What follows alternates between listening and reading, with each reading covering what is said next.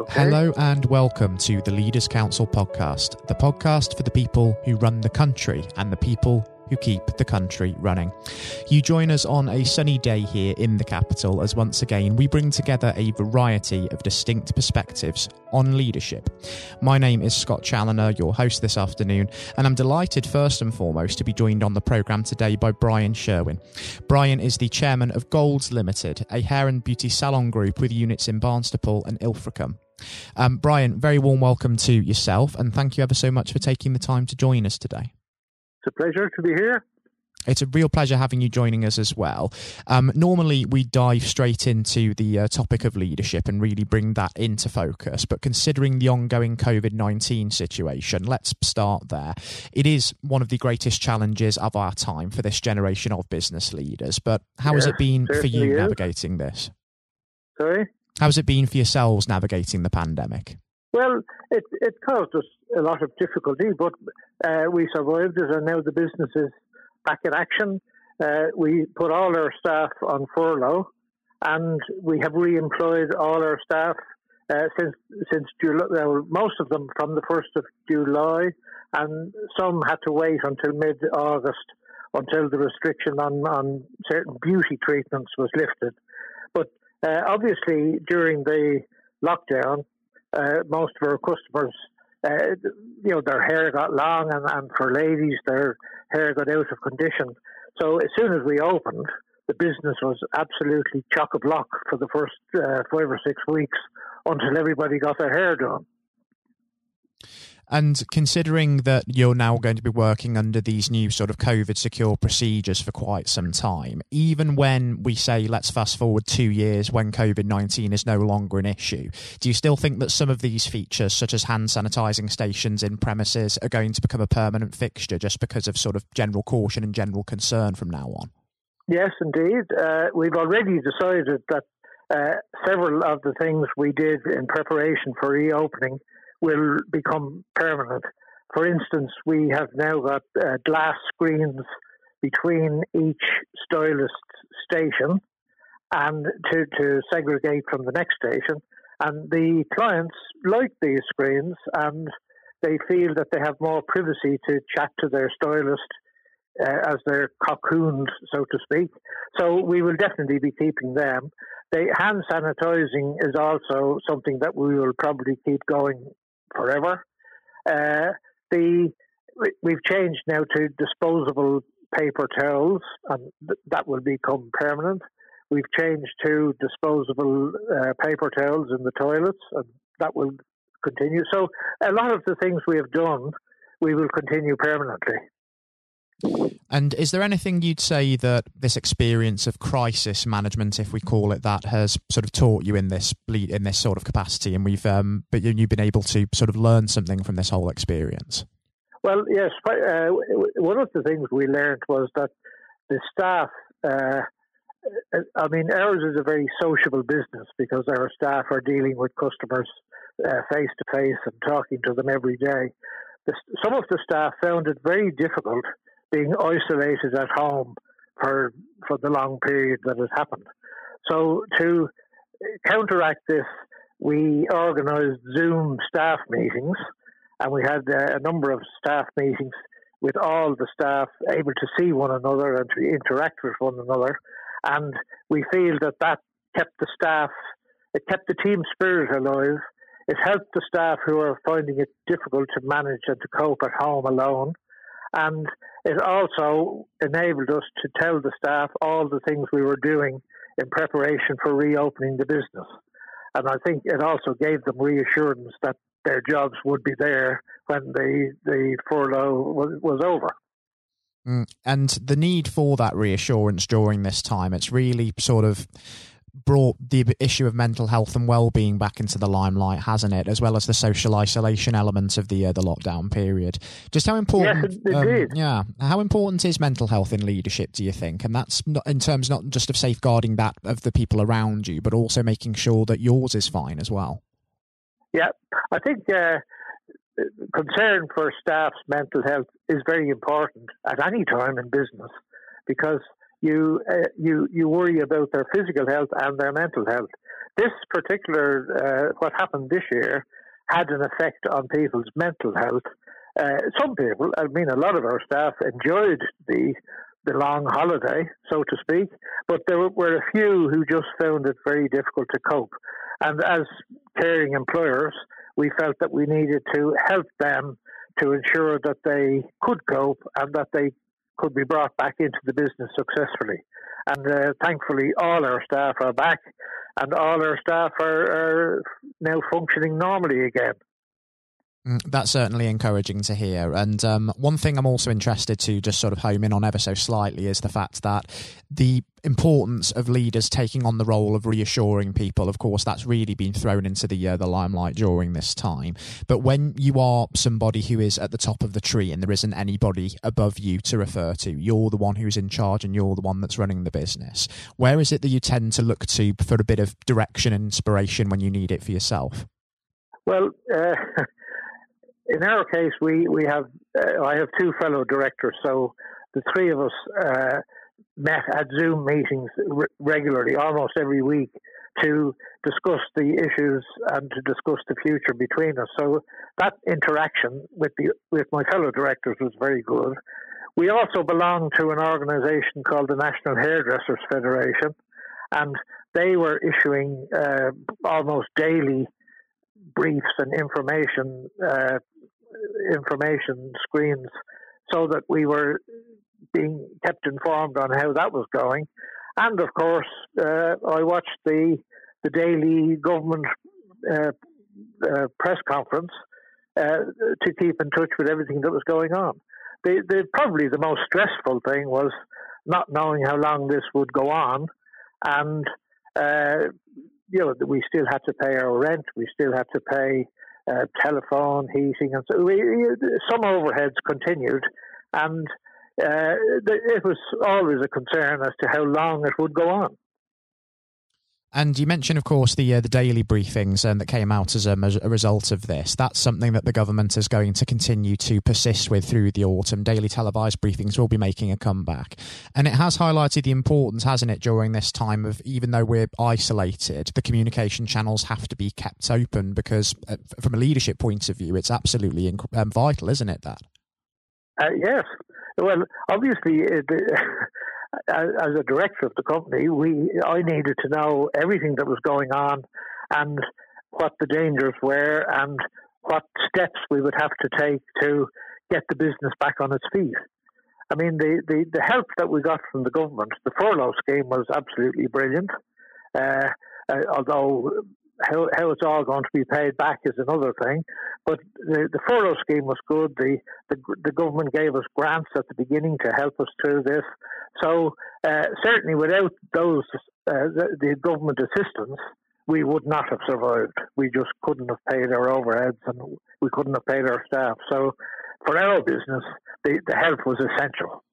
And having sort of had the experience of managing through this period, and as well as all of the years in business you have behind you prior to the pandemic, of course, Brian, if you were to channel all of that experience and maybe give some advice to maybe someone of the younger generation looking to make it in business and was stepping into a leadership role for the first time, what sort of advice would you tell them to stand by to get them on that road to success? Well, my advice would be that no matter what difficulties you meet in your business, you must never give up hope, and you must be determined to get through and to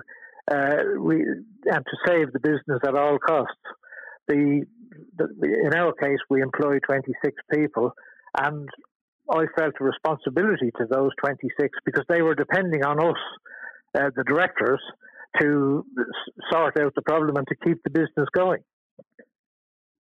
And also, really, my advice is that no matter what disaster hits your business, there is always a way through the tunnel, and you can get through it and you can sort it out.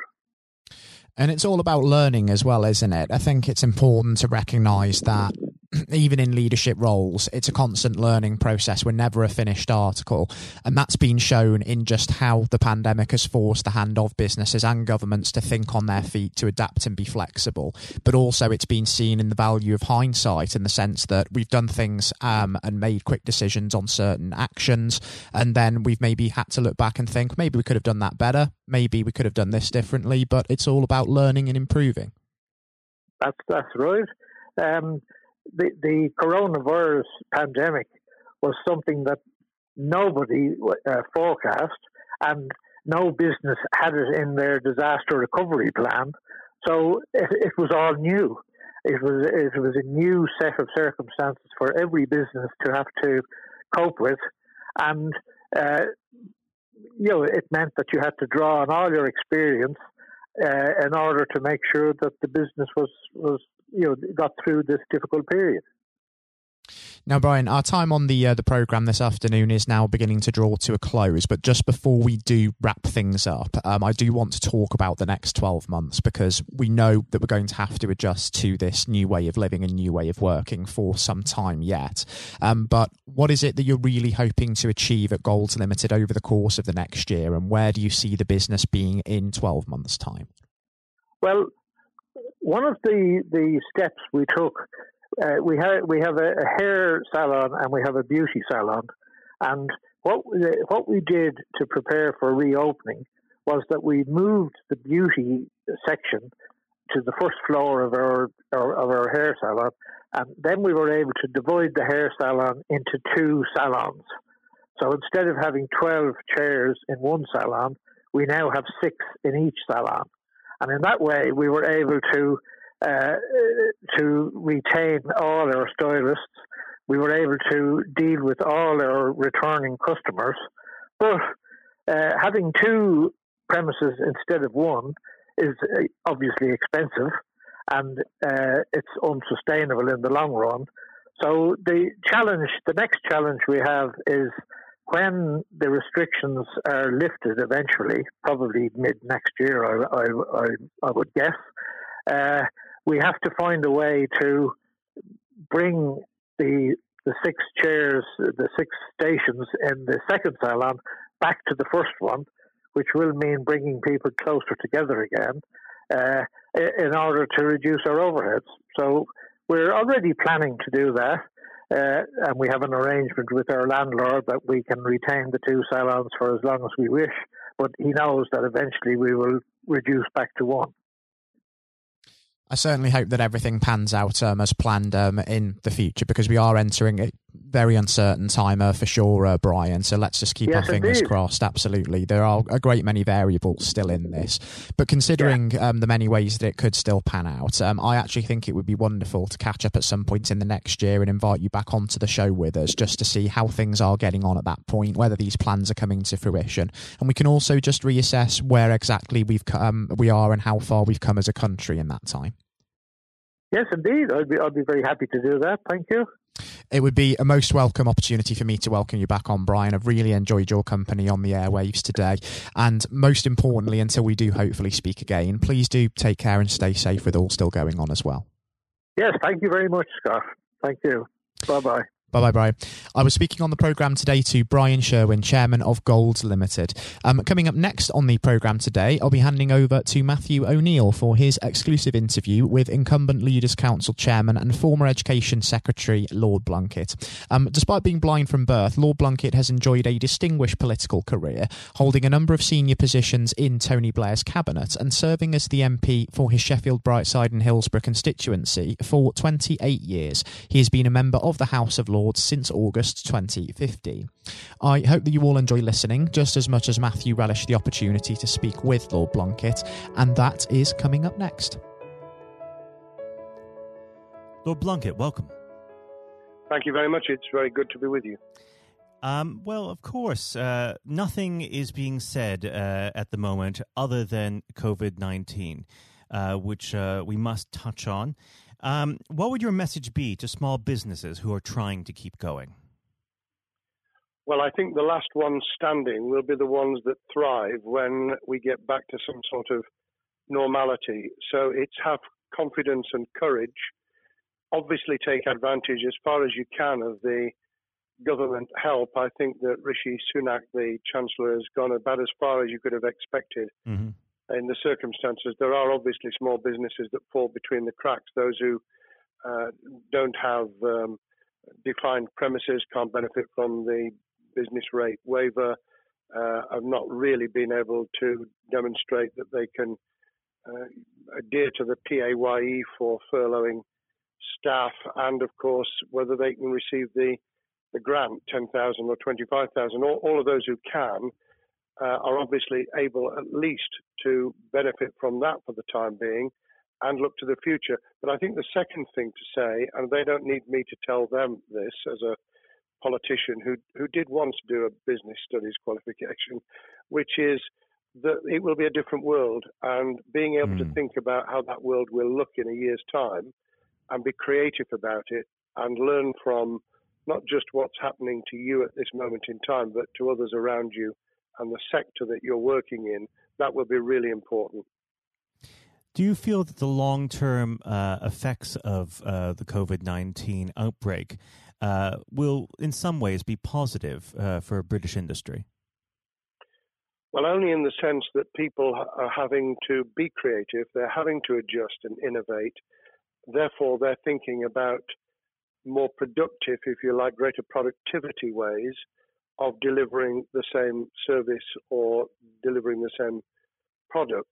And in that sense, I think we'll have temporarily at least very much higher unemployment than we've become used to, but we'll probably have a burst of productivity, which will help with the recovery. Whether it will help with the inequity of the way in which our economy is imbalanced, both between services and productivity and the production of goods and services, I'm not sure.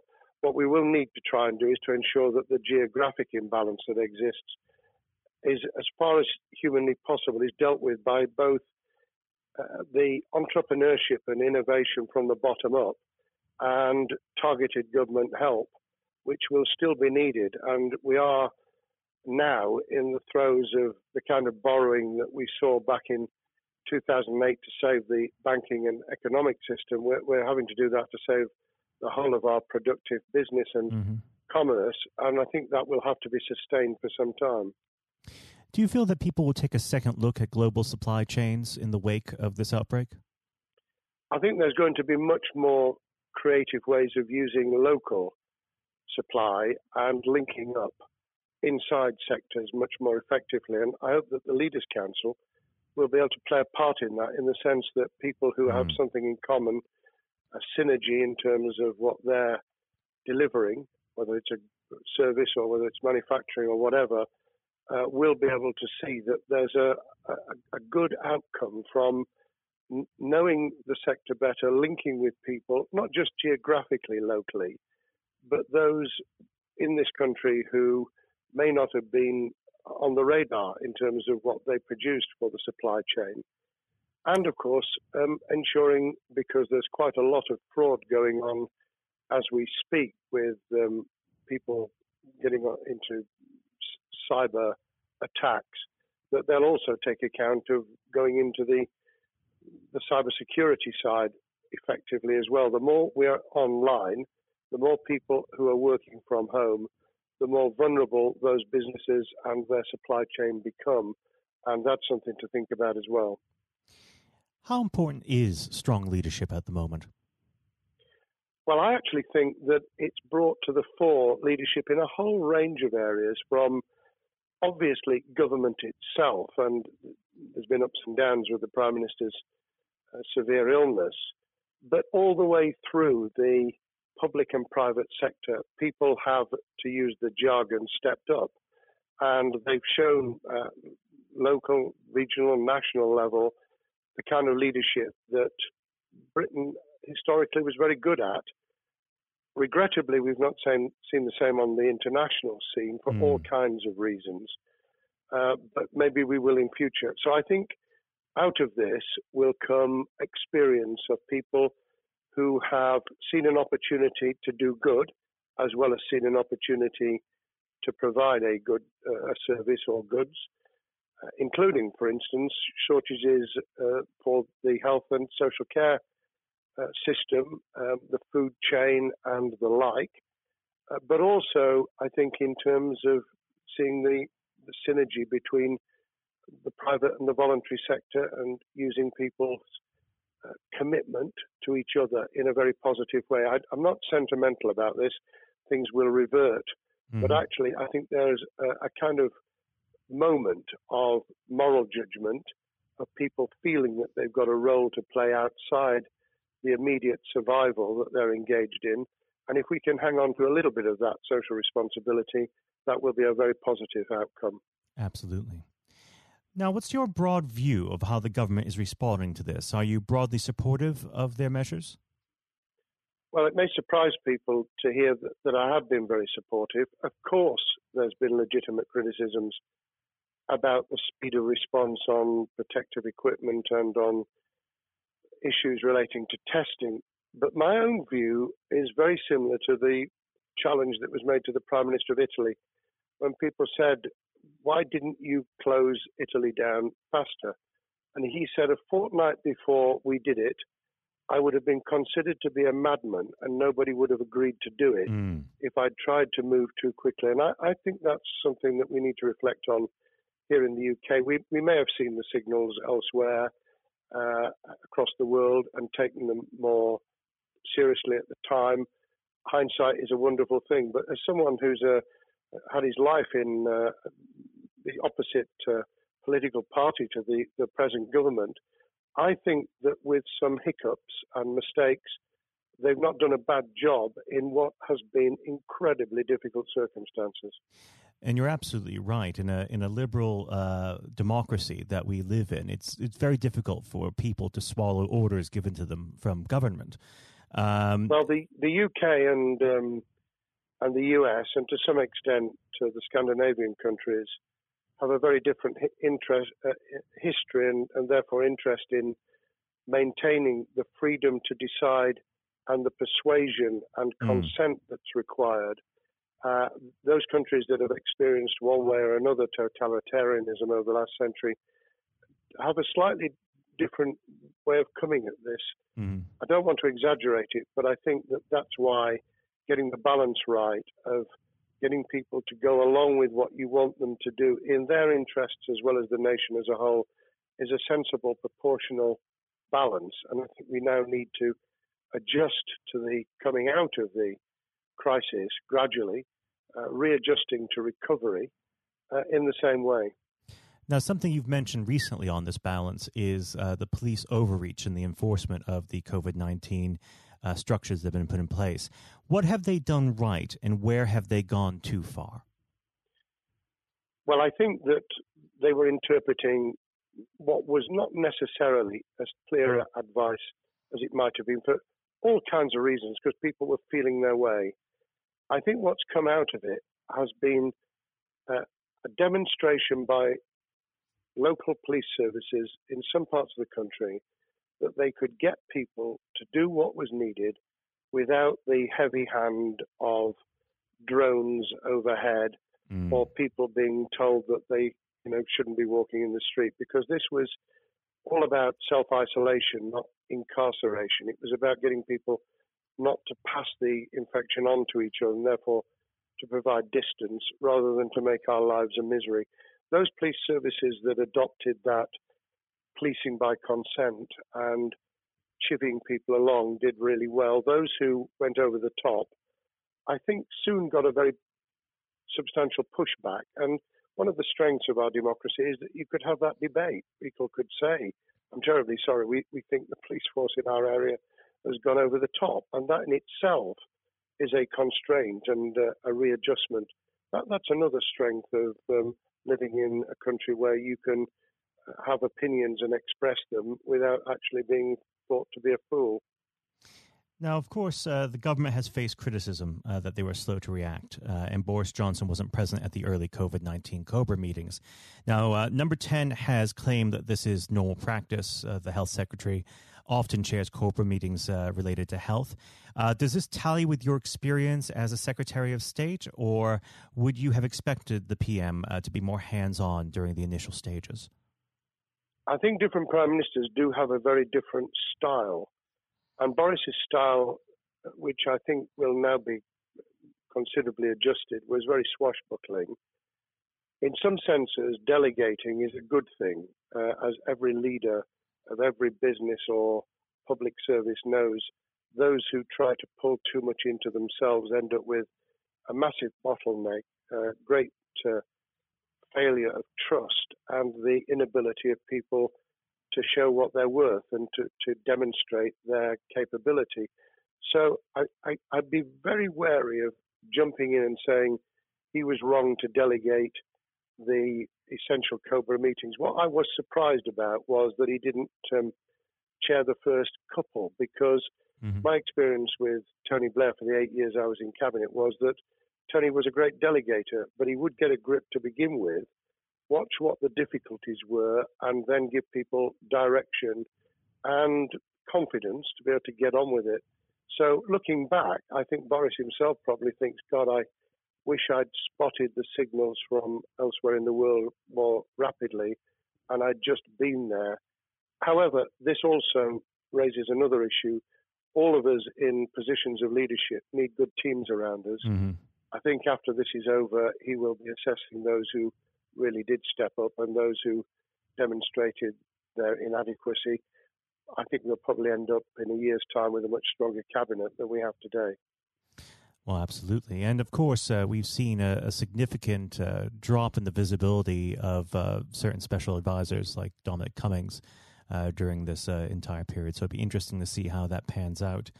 Well, it's certainly readjusted the role of those behind the scenes with those who should be taking the decisions, having received advice. Obviously, there's been a complete transformation in the profile of experts, if I might use that term, who'd previously been denigrated. Scientists, medics, people with behavioral science understanding. My only criticism was, were we getting wide enough advice? Were we narrowing it too much to a couple of key centres in London?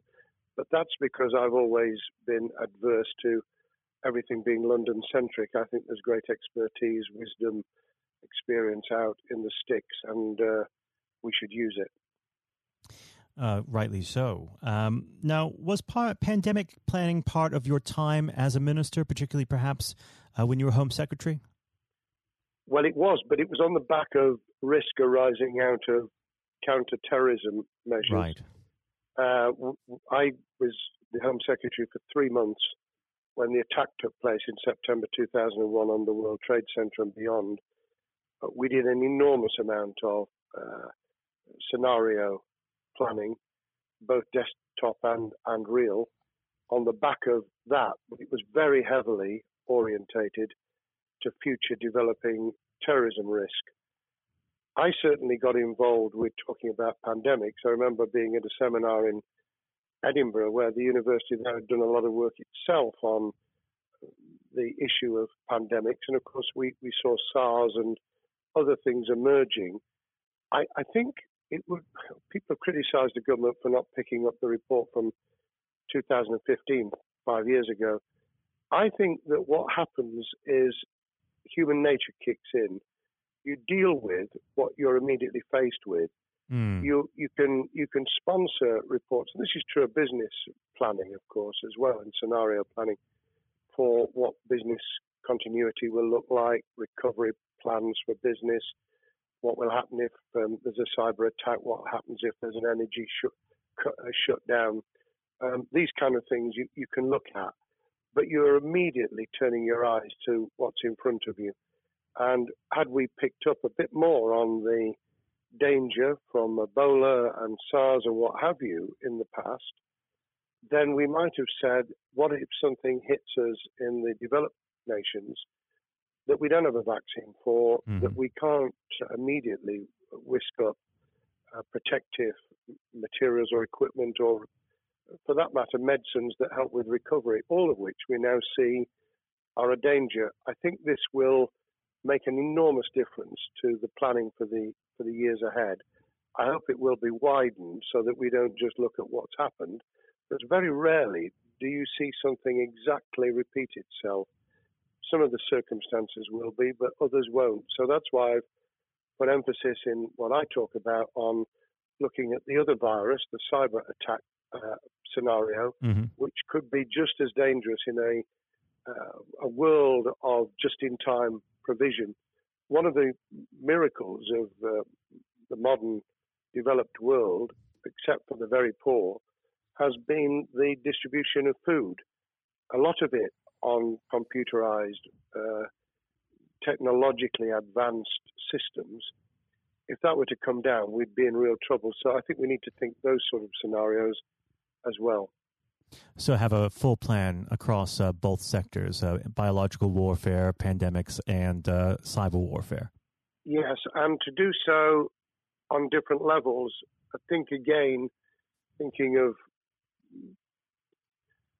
thinking global but acting local, we need a lot more to think about what would happen if something took shape that actually broke down those national and global chains and how we would cope. And without, obviously, we've got enough fear and anxiety to last a lifetime. Without creating even more anxiety, we can think about those things for the future in a more rational way, I think. Now, aside from the physical threat of the virus, one of the things that people are vastly worried about is the effect on the economy, not just national economy, but also the world economy. Now, it has been said by certain parties, and I'd like to garner your thoughts on this. Is there a danger of the effects of the lockdown being even worse than those of the virus? Were it be prolonged, I fear that balance would tip the other way. It is about proportionality. It is about balance. It's the wisdom of Solomon, really, to get the moment right when you start to move and then to move quickly. There's no doubt whatsoever that we are stocking up, not just on the economic and employment front, which will be devastating enough, but on the health and social well-being front, enormous challenges, and they will need careful handling because there's a lot of people whose lives, for a variety of reasons, are at risk in the future on a scale that we've been dealing with over the immediate handling of the pandemic, concentrating really hard on those affected by COVID-19, those sadly who have died or been seriously incapacitated. That will roll over into the economic, the social, the mental health and cultural well-being of the nation, and that will need all of us to pull together as well. Absolutely. Now, do you believe the government's doing enough for business? I think that the speed of reaction once the scale of the pandemic was clear was very good. I've praised Rishi Sunak for his action. Remember, a chancellor who only just come into office was planning to deliver the budget in the middle of March and has had at least three equivalent budgets since. I think he's handled it very well. Understandably worried now about what we're doing to our economy. The level of borrowing is sustainable because of low interest rates, but it reaches a point, of course, where it tips over so that you can't then do the kind of structural investment requirements that the government were laying out before and in the March budget. And those will have their consequences as well as a planned payback over many years. I think we've learned something over the last few months. We needed to take immediate action. We don't want another round of austerity equivalent from 2010 through to 2019. I don't think the nation, on the back of what's happened and the challenges we have, could take that. And therefore, we need a different plan, economic plan, over a much longer period, just as we did from the Second World War all the way through to 2002, when the final American loans were paid off. Now, of course, one thing that's on everyone's lips. How much longer do you believe that the lockdown can go on for? I believe that we need to be substantially back in action as an economy in June. This obviously is led in terms of places where people would meet in large numbers, having to adjust to the fact that it will be longer for them. And sadly, that will involve business closures. It's why the Chancellor extended the furlough scheme to the end of June. Mm-hmm. But unless we get things moving in June, I think we'll run into the summer where all kinds of services and industries will have a chain reaction effect. And what happens with one will then have a major impact on another. And then you get the skittle effect where things get knocked down that you hadn't perceived were going to be affected. So I very much, if I were in government, and I always think of things in that context, what would I do if I were in government? I would be on the side from the second week in May, on the side of the hawks in terms of saying we've got to start moving, and we've got to do so with the collaboration and cooperation of the public who have got the message, who did behave, who responded magnificently. Let's try and get back, perhaps, doing things differently for a time, but substantially getting back to business as usual. And unless we do that, then those areas that can't and wouldn't expect to be back in action immediately get pushed further into the middle of the year and the autumn, and then they become unsustainable. Now, of course, one of the other major developments we've had recently are the changes in the Labour Party. So if we could just speak on the Labour Party for a while. This might sound like an obvious question, but how does Sir Keir differ from Mr. Corbyn? Well, I'm biased because I believe the Labour Party has come out of 4.5 years of a black hole of a nightmare, where it neither represented a credible opposition nor an electable government, and the combination was to let those who supported the Labour Party and needed some of its policies let them down very badly. Sir Keir Starmer both is a highly intelligent, professional lawyer who, as Director of Public Prosecutions, led the service well, had to take difficult decisions at a time of austerity, understands the world beyond Labour members, but has been able to do business with those who originally supported Jeremy Corbyn and was able to command support from them. His creation of a balanced shadow ministerial team has been very encouraging. I supported Lisa Nandy, who he's made Shadow Foreign Secretary, because I thought she understood the north of England and the disaffected former Labour voters. But I believe that Sir Keir has taken on board those who have something really sensible to offer. And I believe he will be both a great leader of the opposition. More importantly, he will then present himself as a credible alternative Prime Minister. And all governments need an alternative government at their shoulder. It was true of us from 97, and it took the Conservatives some time to recover and to get to that position, but they did, and the Labour Party will, and that's crucial for our democracy. All of us need to understand and appreciate that a living, breathing, functioning democracy requires a credible, confident, and in many ways supportable opposition, as well as a government that we clearly want to do well, because none of us want, as we didn't with the COVID crisis, none of us want the government to fail. We want to see our economy recover. We want our social well-being to be taken into account. We want to overcome deep-seated inequality and poverty. And we want to do it with enterprise and entrepreneurship and business playing their role. And that is about leadership nationally, locally, in the private and the public sector, people with ideas, with confidence, with the ability to pull teams around them, above all, to have some idea of what it is they want to achieve and a very good idea as to how to achieve it. Now, of course, one of the biggest problems Secure is facing will be tackling the party's anti-Semitism problem. There has been a recent internal report that has been quite damning. What's your response to that report, and what does Secure need to do in response? Well, there are two reports. One which is being produced by the Equality and Human Rights Commission, which he will, and has already indicated, will implement in full.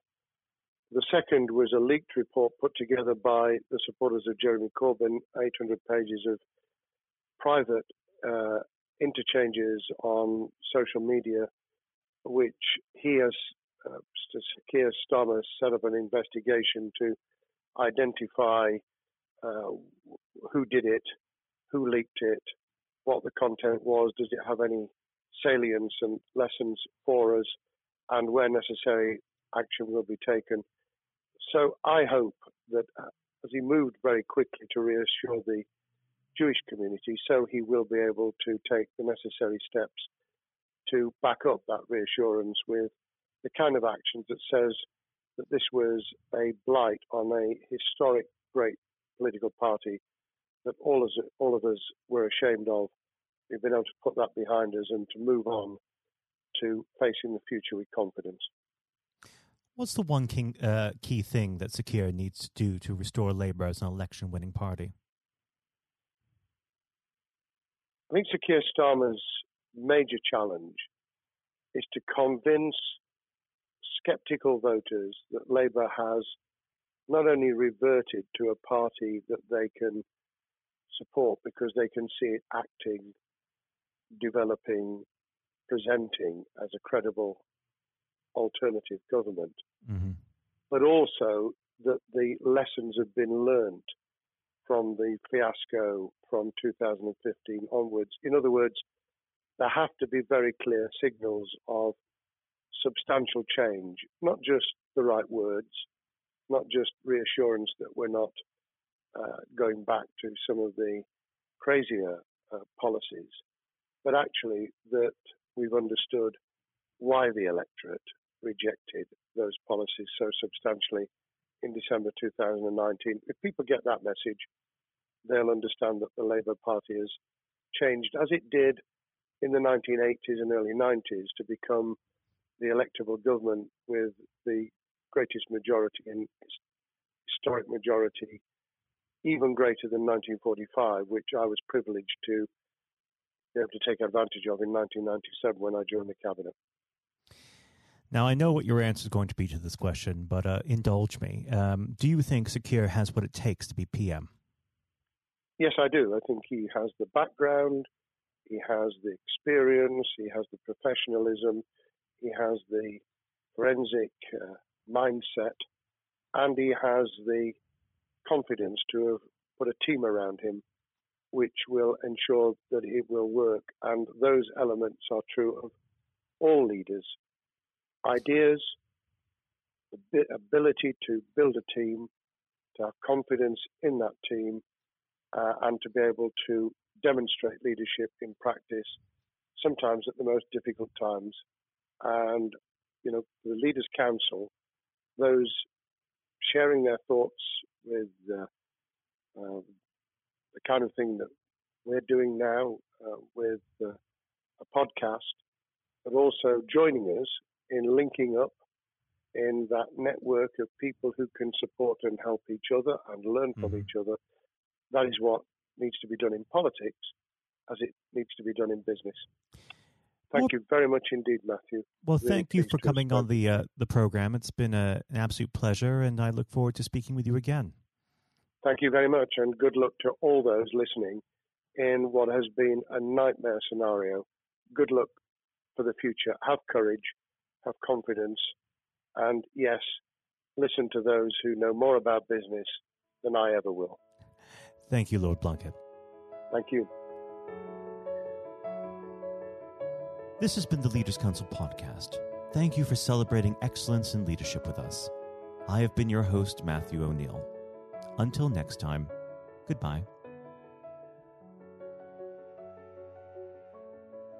Thank you for listening to our podcast. The views expressed within the podcast do not reflect the views of the Leaders' Council of Great Britain and Northern Ireland, its parent company or subsidiaries, members of staff, other guests, or any other person therein associated.